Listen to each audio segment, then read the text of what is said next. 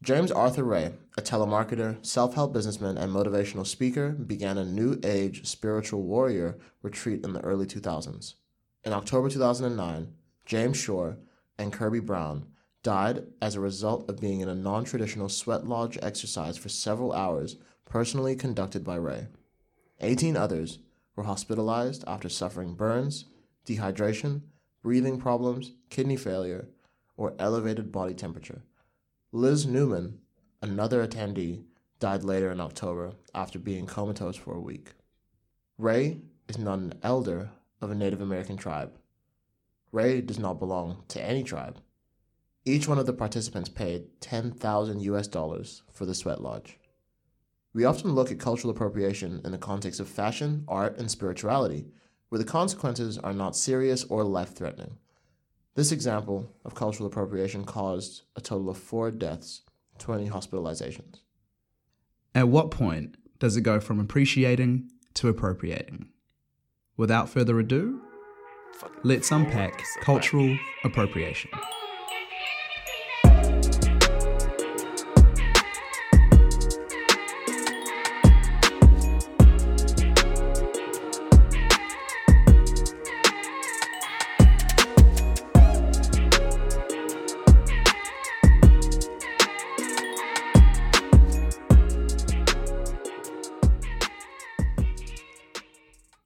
First article we're going to look at is from December 14th, 2020.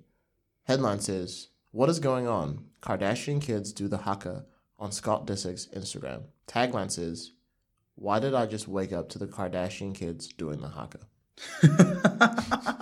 You know what? I think that's probably what everybody was feeling when they woke up and saw this video. So I get it. I get it.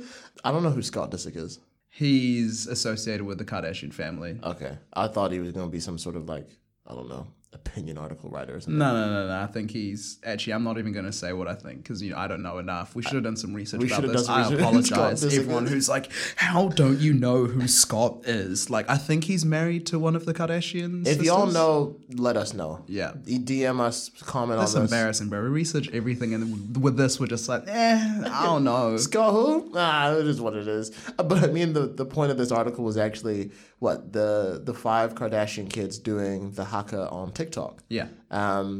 And we usually do look at comments on all of these articles. It is very safe to say that we spent days at this and all of these comments are positive. Yeah, it's real strange. Yeah.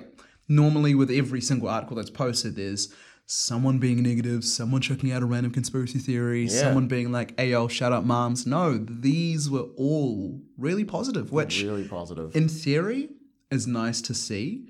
Now, maybe come the end of the episode, y'all might think differently, but that's how we started. That's how we started. It could be also because they're kids. A lot of the comments were like, "Oh, they're super cute." And the thing is, you don't want to... The kids themselves don't really know what they're doing. That is true. So, I'm not going to hate on them. Yeah. Right? Yeah, I get you, yeah. You can maybe call out the Kardashian, family, the parents, "Oh, you should have known better." But the kids, they don't really know what they're doing. Next article we're going to look at is from The Guardian. Headline says, "Cultural appropriation of Maori traditions is an exercise in entitlement and privilege." The author is Tina Nata. This is from The Guardian. This is also the first time on Unpack that we are going to look at comments that are not on Facebook. Wow. We're breaking barriers here. We are. Hey, just for you though, just for this little special. First comment comes from Kiwi99. They say, "I don't understand why it's a sign of entitlement and privilege. It's not explained how the cruise people were either of these. People being stupid are just people being stupid, and it does not infer that they are entitled or privileged." I mean, you can be both. You can be both. It is possible. People can be more than one thing at a time. Kiwi99, do you know it's not mutually exclusive? We can do both. I hope you know that. Now, I do want to say, a little bit of a shout out because they are saying it hasn't been explained in the article. Mm-hmm. So maybe they're just looking to understand. You've said this. Now tell me why I'm looking to understand. Maybe that's through positive glasses. I don't know. To also give y'all context on the article itself, I'll read just a line from it. Earlier this week, Princess Cruise, a brand of the Carnival Corporation, was brought into the public spotlight when their crew were photographed in cheap, appropriative costumes, pantomiming a Maori ceremony for their passengers, and collectively, Maoridom took a heavy sigh. The Maori ceremony that they were pantomiming would be a pōwhiri. For those who know what a pōwhiri is, it's the welcoming of anybody onto your land. And look, I think there is this whole thing that Kiwi99 is trying to bring up of like, there's free expression. You know, people can kind of like they don't really understand why it's entitlement and privilege. But at the same time, like when you say people just being stupid, it's like that doesn't make it not wrong. It also just like removes the accountability from them. The implying that like, oh, they were just stupid, they didn't know, versus the kind of malicious intent, which may also be the case in differing situations, right? Absolutely. And that's the reason why we do this comment, right? Even if you don't know, you're going to know now. Yeah, exactly. And ultimately, within this free expression that they're speaking of, I mean, they're expressing this without the cultural trauma that might be associated with different things. I mean, taking a look at another example, if you're looking at different hairstyles, right? Like, we at different times in our life would have been bullied, ridiculed, harassed at school just because of our hair. So, and neither of us have like dreadlocks at the moment, but then somebody getting dreadlocks for like a party, just going through that and not having to understand the trauma and go through that. Like, I don't like that. Yeah. That's where it's not just free expression. Like, you've got to understand the social responsibilities at play with everything that you do, especially when it comes to different things related to certain cultures and different practices. Next comment is from Quickwit. They say, is this the first time that this cruise ship arriving in New Zealand used the crew as a local welcome? Or did the pre-booked local group cancel and the hapless staff, most of whom hail from the Southeast and Central Asia, on the ship decide to throw something together to appease the guest? I think if this was a regular occurrence, it would have made the media from the passengers or local tour operators earlier. Maybe we could logically and calmly examine the facts before we start expanding #cancel culture to the cruise industry. I hate that. I just hate the tone. Like, I just hate the tone of that last sentence in particular. Just being like, hey guys, new idea here. Let's just logically calm down and go over the facts before #cancel culture. It's like, come on, this cruise company, they're going to make year-end high profits. I don't even know what it's called. They weren't cancelled. They were in the news for like a hot second before something else spicy happened. They do not care. They don't care, so stop with this. On the tone, though, you are right. And I think we're going to see this more often as well, that we go on comments where people have usernames. They don't have their real names at all. They seem to just be more free to just say whatever they want. Without a doubt. But I mean, in saying that, we see some wild comments every single day from people who have their name, their literal address, everything on their public Facebook profile, and that's kind of wild. So absolutely. Quickwit starts off the comment as well with two questions that I figure they don't want answered in the slightest. But looking at the fact of like, oh, is this the first time the cruise ship came into New Zealand? Or did they already book a group to do this pōwhiri and then that canceled or whatever? And I'm like, you are making so many assumptions in these questions that you're answering. Yeah. Like it doesn't make sense bringing that to the table when you say at the end of the comment, we don't know the facts. Yeah. It's like, well, shut up then. Why are you asking questions? What's going on? And even if they did book a local group and say they canceled or whatever, just don't have it. Just like apologize. Hey, if you want like a slight refund, we can give it to you, but we're just not going to get our staff who don't know what they're doing to do it. Exactly. Like, it's not as though there was only one option available to them. Could you imagine? Yeah. No, that group is booked today. Nah, sorry. Like, that's just no. That's not it. That's not it. I know that that's not true. Next comment comes from the J-Man God. They say, this is all a bit of a mountain out of a molehill. Today I sat through an end-of-year meeting and the white female speaker insisted on placing difficult Te Reo terms all throughout her speech. Now, like most Kiwis, I know a smattering amount of Te Reo, and that's great. But I couldn't understand large amounts of what she was saying. Next, the brown boys got and spoke every word in English. They just didn't feel the need to act like a white knight. New Zealand has turned into a woke nightmare. Probably this is why the government and Ardern's personal polling numbers are now in free fall. You're right about these large comments that just have so many things going on. This is a lot. I think we can break this down, though. I think we got what it can. takes. So, the first bit, right? Shout out to the female speaker, whoever this is, for incorporating Te Reo into their speech. Yes. Now, the commenter says in placing difficult, which maybe implies they might have got some pronunciations wrong, which, isn't great. And they can work on that by maybe speaking to somebody else who's in the know, but just wanted to give them their flowers of just incorporate it into your speech, into your language. Mm-hmm. Absolutely. The next part of the comment where the J-Man God says that, like most Kiwis, I know a smattering amount of Te Reo, and that's great.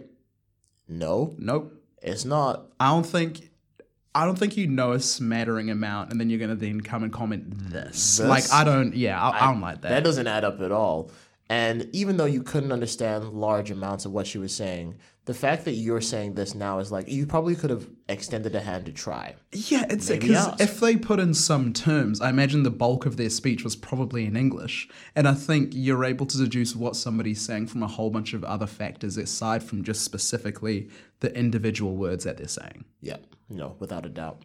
However, the next part of this comment is really what is terrible. Yeah, I don't like that. Next, the brown boys got and spoke every word in English.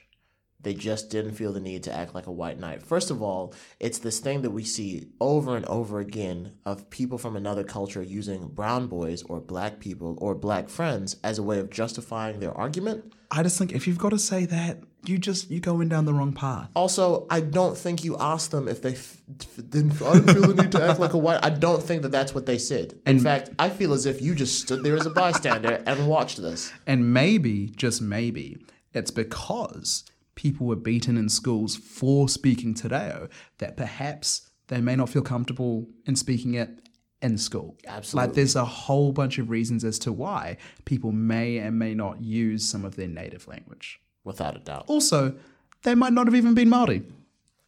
Dead ass. It could have been us, Tabby. It could have been us.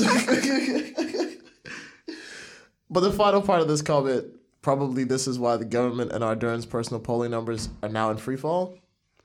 Damn, that's crazy. So this is 2019 December. That's tough. That's tough, my G. That's tough because they won the next election outright. In a majority. That's wild, my G. We'll catch up with you in a couple years. Anyways. What up? It's your girl, Steph Rose, your DJ's favorite photographer's favorite DJ, blessing you with a few words about Unpack Podcast. It's been a tough 2021 for everyone, including creatives like myself, but Unpack, they've got Patreon, which allows you to show some TLC, plus listen to exclusive content that'll never make it to public streaming platforms like this. People care less about global warming in the summertime, especially in Wellington. That's my hot take. I closed my eyes for that hot take. I wanted to be there with you. See, sometimes we normally say the hot take to each other before the episode. That time Kyle's like, no, I just want to hear it and react live. I want to hear this react See, this live. is my thesis. In Wellington, when it's rained and it's been windy. Well, back in year 9, I remember sitting at parent-teacher interviews with Mr. Moore and my mum, and he said that Tabby is definitely experiencing tall poppy syndrome in maths. Now, as I stated, I was in year 9, so I don't really remember the effect that it had on me. The only person who is still in my life who would be able to speak on it is my mum. So, Mum, how are you? Oh, I'm well, Tabiso. How are you? I'm good, thank you. So tell me about that conversation that we had at parent-teacher interviews. What do you remember? It's like this and like that. I'm like, this, Senna. Believe me, I'm a Patreon. If you'd like to find out more, head to the website, patreon.com/unpack. That's Patreon. Girl, get this girl a record deal. And for all that Unpack podcast news, make sure you're following the Instagram page, Unpack NZ on Instagram.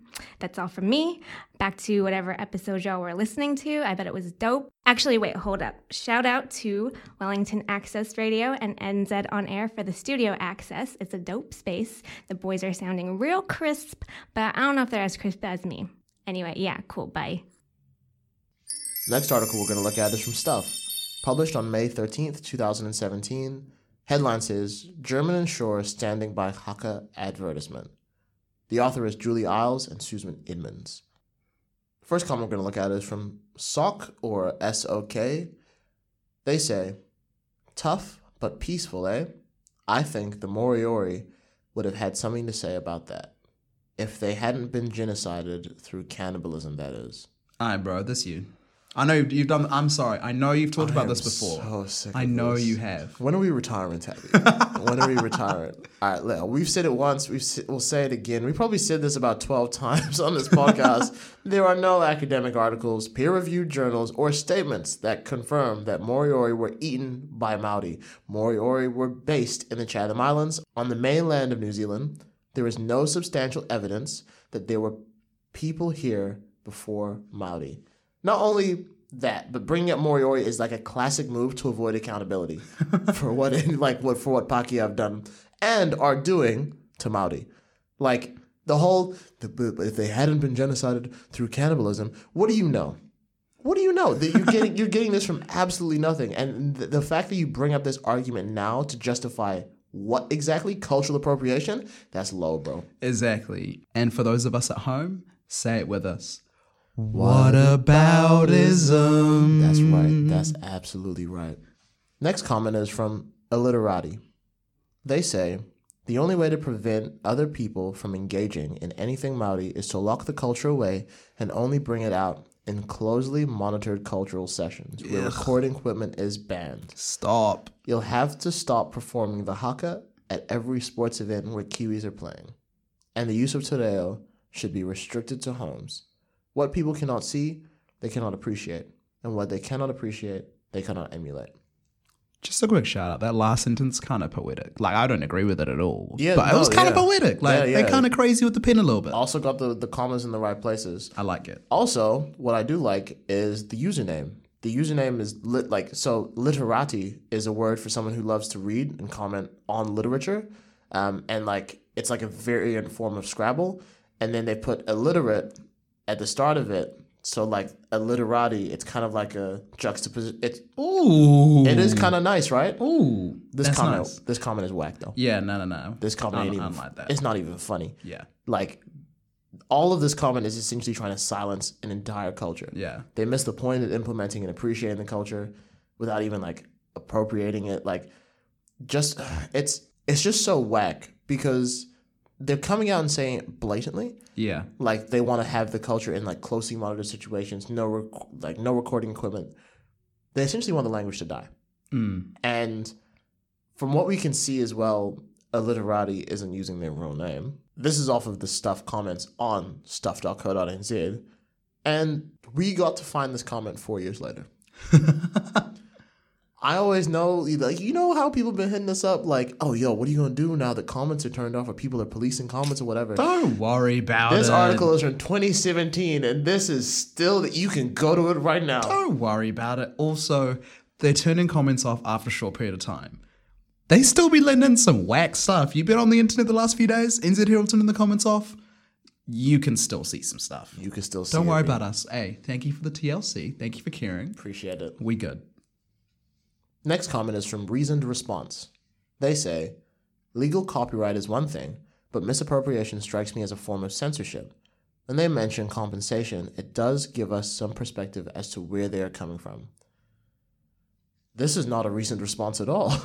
It's like, so I know a few people in the legal field and lawyers. They aren't commenting on stuff on Facebook. Absolutely not. They know way better. So when someone comes through like, hey, yo, this is the legal perspective, I don't know about that one. Yeah. I don't know about it. I don't know if you know what the legal perspective would be, seeing as you're commenting on a Stuff article with another username. Yeah, exactly. In the comment, they kind of like misappropriation. Look, okay, first of all, misappropriation has nothing to do with censorship. Let's get that out of the way. Yeah. Absolutely. It's a little familiar to this thing of, excuse my hate speech, but I have free speech argument. Stop. It's like, yo, first of all, you don't even need to say that. It doesn't even make sense. Yeah.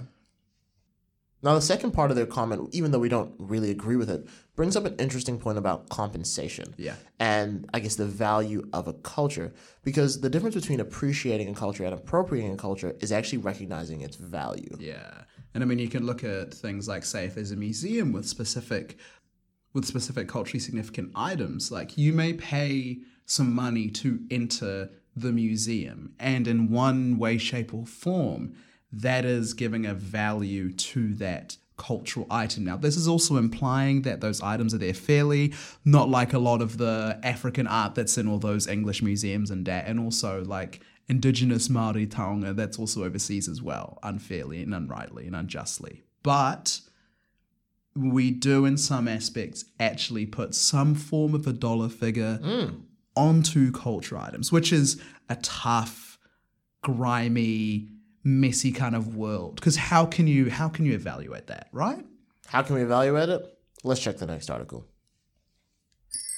Next article from Stuff, published on February 20th, 2019. Headline says, Cultural Appropriation, a Minefield for Image-Conscious and Risk-Averse Companies. Author is Carl Dufresne. The photo that you cannot see is the Kapiti cheese called Tutere Moana Cheddar. And the cheese was inspired by Kapiti Island's summit. It's sharp and zesty with a firm, crumbly body. And it says standing strong over time. Ooh. All right. First comment we're going to look at is from John. John says, on the one hand, we have the insistence that geographical locations have Māori names. And on the other, that we can't use the names of those geographical locations. No one said that. Nobody said that at all, John. No one has said you can't use that name. I read the whole article. Carl didn't say that. Nobody has ever said you can't call Auckland Tamaki Makaurau. No one has said that. Where did you get this from? Like, also, the author of the article, Carl, exhausted every adjacent argument possible. And even if we wanted to call Tamaki Makaurau Auckland, we know that both of them are their names, right? Like, we acknowledge that, yes, it has a Māori name, it has an English name. We also got to acknowledge that there was a Māori name before there was an English name. Absolutely. And the problem with this argument, John, is that John doesn't get it at all. John's kind of implying that there's one or the other, that there's either the minimum or the maximum. There's no middle ground of a name that you can use in this sense. For example, I'm seeing a lot more in media, people are saying Aotearoa New Zealand. So they're saying both. And that is maybe the middle ground. Like, life isn't as linear, black and white as John kind of perceives it to be. It's just like a weak argument. And as we said, no one's ever said that. Nobody's ever. Where did you get that from, John? Next comment is from Wamp. Wamp says, it's a very nice cheese, and you would have to say if it's been around for 10 years before this issue of the name has arisen, it's really a case of someone late out of the blocks jumping on the bandwagon to publicize their cause. I don't like to say that some things people say, like, doesn't matter, but like, I just don't like to say that. What? But I'm sorry, the taste of the cheese just doesn't, like, it just doesn't, I don't care that it's nice. Yeah. Like, that's just not important in this sense. That's not even, like, it's not, we're not reading a food review. You know? Exactly. Like, this isn't a, they need to change the name because the cheese is actually trash. I'm sure it's delicious. What was it, like, aged in X amount of years? Crumbly body, I don't know. Damn, that does sound nice. We should cop some after recording. But, you know, like, it's just no. Like, no. It doesn't, yeah, that's not the situation at hand right here, Wamp. The situation is what it's named and the cultural appropriation that is, quote unquote, the minefield for image-conscious businesses. Regardless if it had been out for 10 years, or if it just came out yesterday, yeah, the issue of the name has arisen, not because people are jumping on the bandwagon or whatever. Like, it's more about the appropriation versus the appreciation. And we need to recognize that, Wamp. It's not about a bandwagon at all.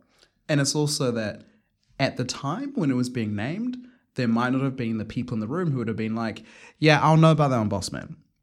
So just because 10 years later people are realizing, ooh, that's kind of yikes, does not mean that people are jumping on a bandwagon. As we learn and grow and mature, we develop our understanding of what is kind of okay and what's not okay and the gnarly gray area in between. So just because it's 10 years after the creation of this very nice cheese doesn't mean that we're jumping on a bandwagon. And even if we are jumping on a bandwagon because we realize something is wrong, I don't see a problem. That sounds like progression to me. Yeah. Sounds like we're going for. Also, on behalf of our writers, because Tabby and I are not tangata whenua, fighting for your mana and the mana of your iwi, calling it jumping on the bandwagon to publicize their cause. Yo, some of our writers want to smack them. Yo, come on, that's whack. Next comment is from Hydra. Hydra says, does this mean that if you name your child after a well-respected figure or god, and your child eats something with the same name on it as the child does that then mean the child is eating itself as well as the namesake? What? That's not even the end of the comment. We gotta stop right on there. my grammar. No, you continue. Yeah. But there's no... Okay, forget it. Or perhaps sometimes people can be so literal it makes them look extremely pathetic. Okay. Cultural sensitivity aside, it is still just cheese with a Maori name on it. Yeah, I was confused with the first sentence, and then they were just like the extremely pathetic part. I was like, okay, never mind. I see you. I understand you were trying to build up. It didn't work. It didn't work at all. But that whole metaphor that they're trying to use with a child being called a god and then eating something, and then eating your namesake, is that terrible or whatever? I want to just put that out there that nobody was talking that Tutere Moana cheddar was going to be anybody's namesake in the slightest, nor does it have anything to do with your child being named it. Yeah. Hydra kind of bringing that in. You know when people bring in something in an argument that just kind of confuses the point so they kind of claim that they've won? Yeah. It's not working here, my G. Yeah. Also, they're completely ignoring the cultural significance to the particular tipuna. And this particular case, and using examples from other contexts that don't at all like directly apply, is actually dangerous in the comment section. Yeah. Because now you're not only muddying the waters, but you're trying to say, look, this isn't even that big. There is a bigger play at hand. And it's like, no. We're still talking about a particular tipuna. We're still talking about cultural appropriation.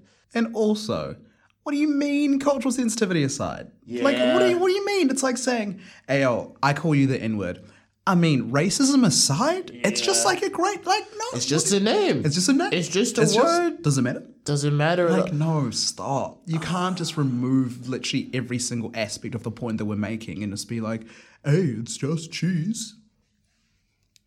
Next comment comes from RevKiwi17. Sorry, I don't agree with this opinion at all. Bah. It reeks of white privilege. Some things that need to have some perspective. Yes, sir. Irish culture is a white culture. White people have a different thought process regarding culture, an example being land ownership where it is individualist. Indigenous culture has ownership owned by the entire tribe. It was this lack of understanding that led to the land wars. We white people have been taught from a winner's perspective and think that we have the right to impose our structures on our Maori brethren, whereas we have been learning to ask if what we do is appropriate, and it would appear from the author he doesn't like asking. I know I'm going to get flack for my thoughts. You know, we left it late in the episode, but it's time for the applause.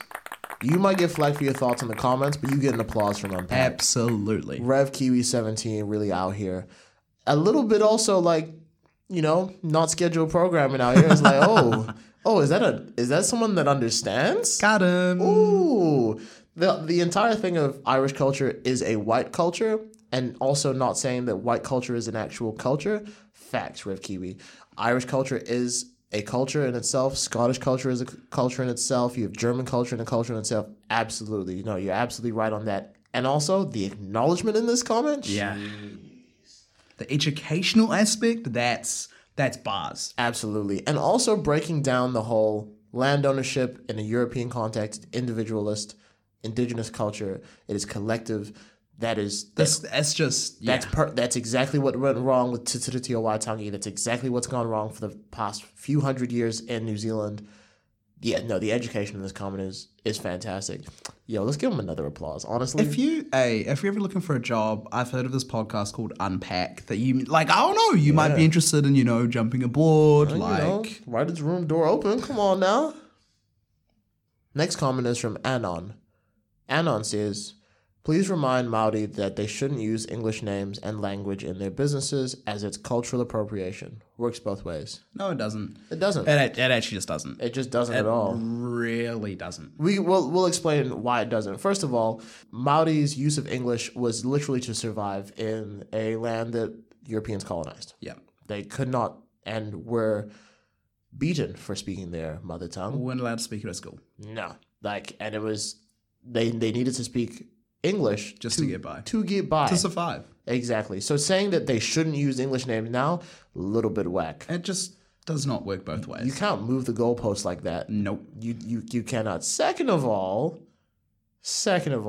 what really gets me about this, on this entire article, we are talking about kapiti cheese and whether or not they need to use a Maori word to profit.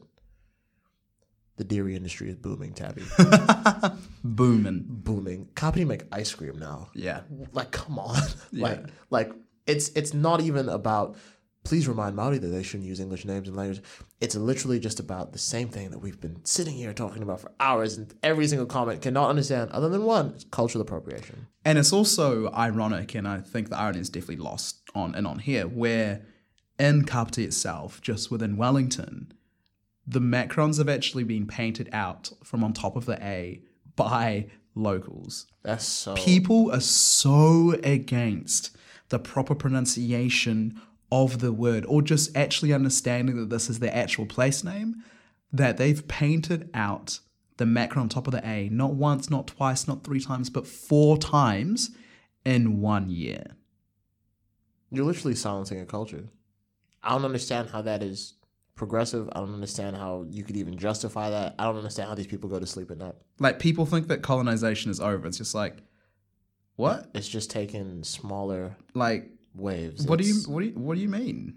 People every day are doing things like that. Like the prison population, like it's just across the board, the health outcomes, Absolutely. the everything. And as a podcast here as well, where we try to incorporate as much Te as we can in episodes, in introductions, in our Instagram and social media presence, there's the other side that are crossing out macrons on signs. For what? Is it for money? Is it for the value of the Maori words? Are we actually putting value towards it now, or has it always been valuable? And I think, as we said prior, the idea of value and culture is one which is very difficult to understand. And when it comes to cultural appropriation, it's not one or the other. There's no black and white, this is cultural appropriation, this is appreciation. It's a murky area where our understanding needs to improve a lot. Normally the episodes are relatively scripted, but for the end of this one, we wanted to have a conversation about Lorde. Now, earlier on in the year, Lorde released an album, and then Lorde released a deluxe version in Te Reo. And this was probably one of the most talked about moments of our year, especially on Twitter. There were so many think pieces, opinions left, right, and centre, a lot of them from tangata whenua, and a lot of them not.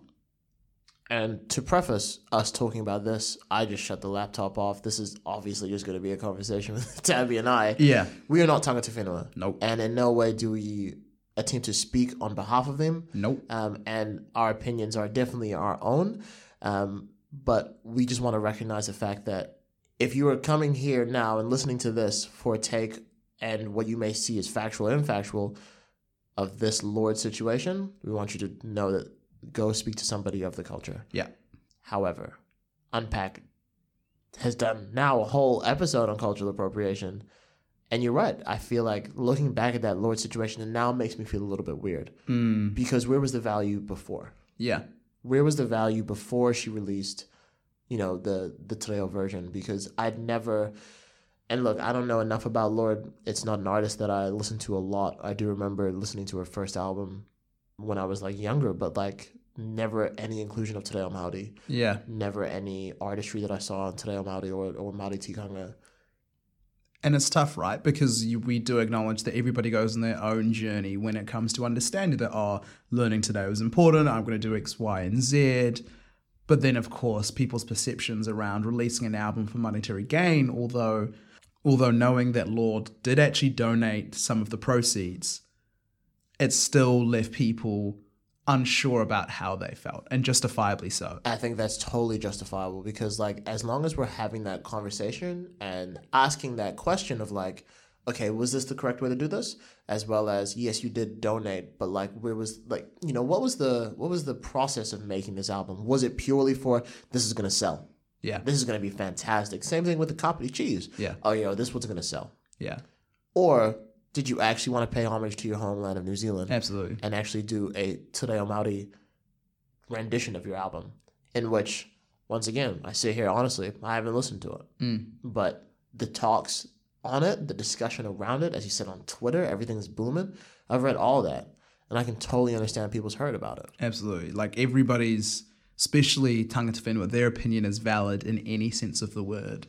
And I think for a language to be popularized, music is a good way to do it. And I mean, obviously, Lorde is definitely not the only artist who's singing in Te Reo, or is the only artist that you should listen to who is singing in Te Reo. And I know for a lot of people listening to this, got people to think, oh, I should actually look further than maybe just the English music that I listen to, which I think ultimately was absolutely a great thing. But then, of course, on the other side, Lorde is somebody who, from my understanding, isn't tangata whenua, so doesn't have a lot of the uneasy feelings about learning the language, and has the privilege and the financial fortitude to be able to seek out people who can help her with the language, which can't be said for a lot of people who, in some cases, don't have that ability to do that.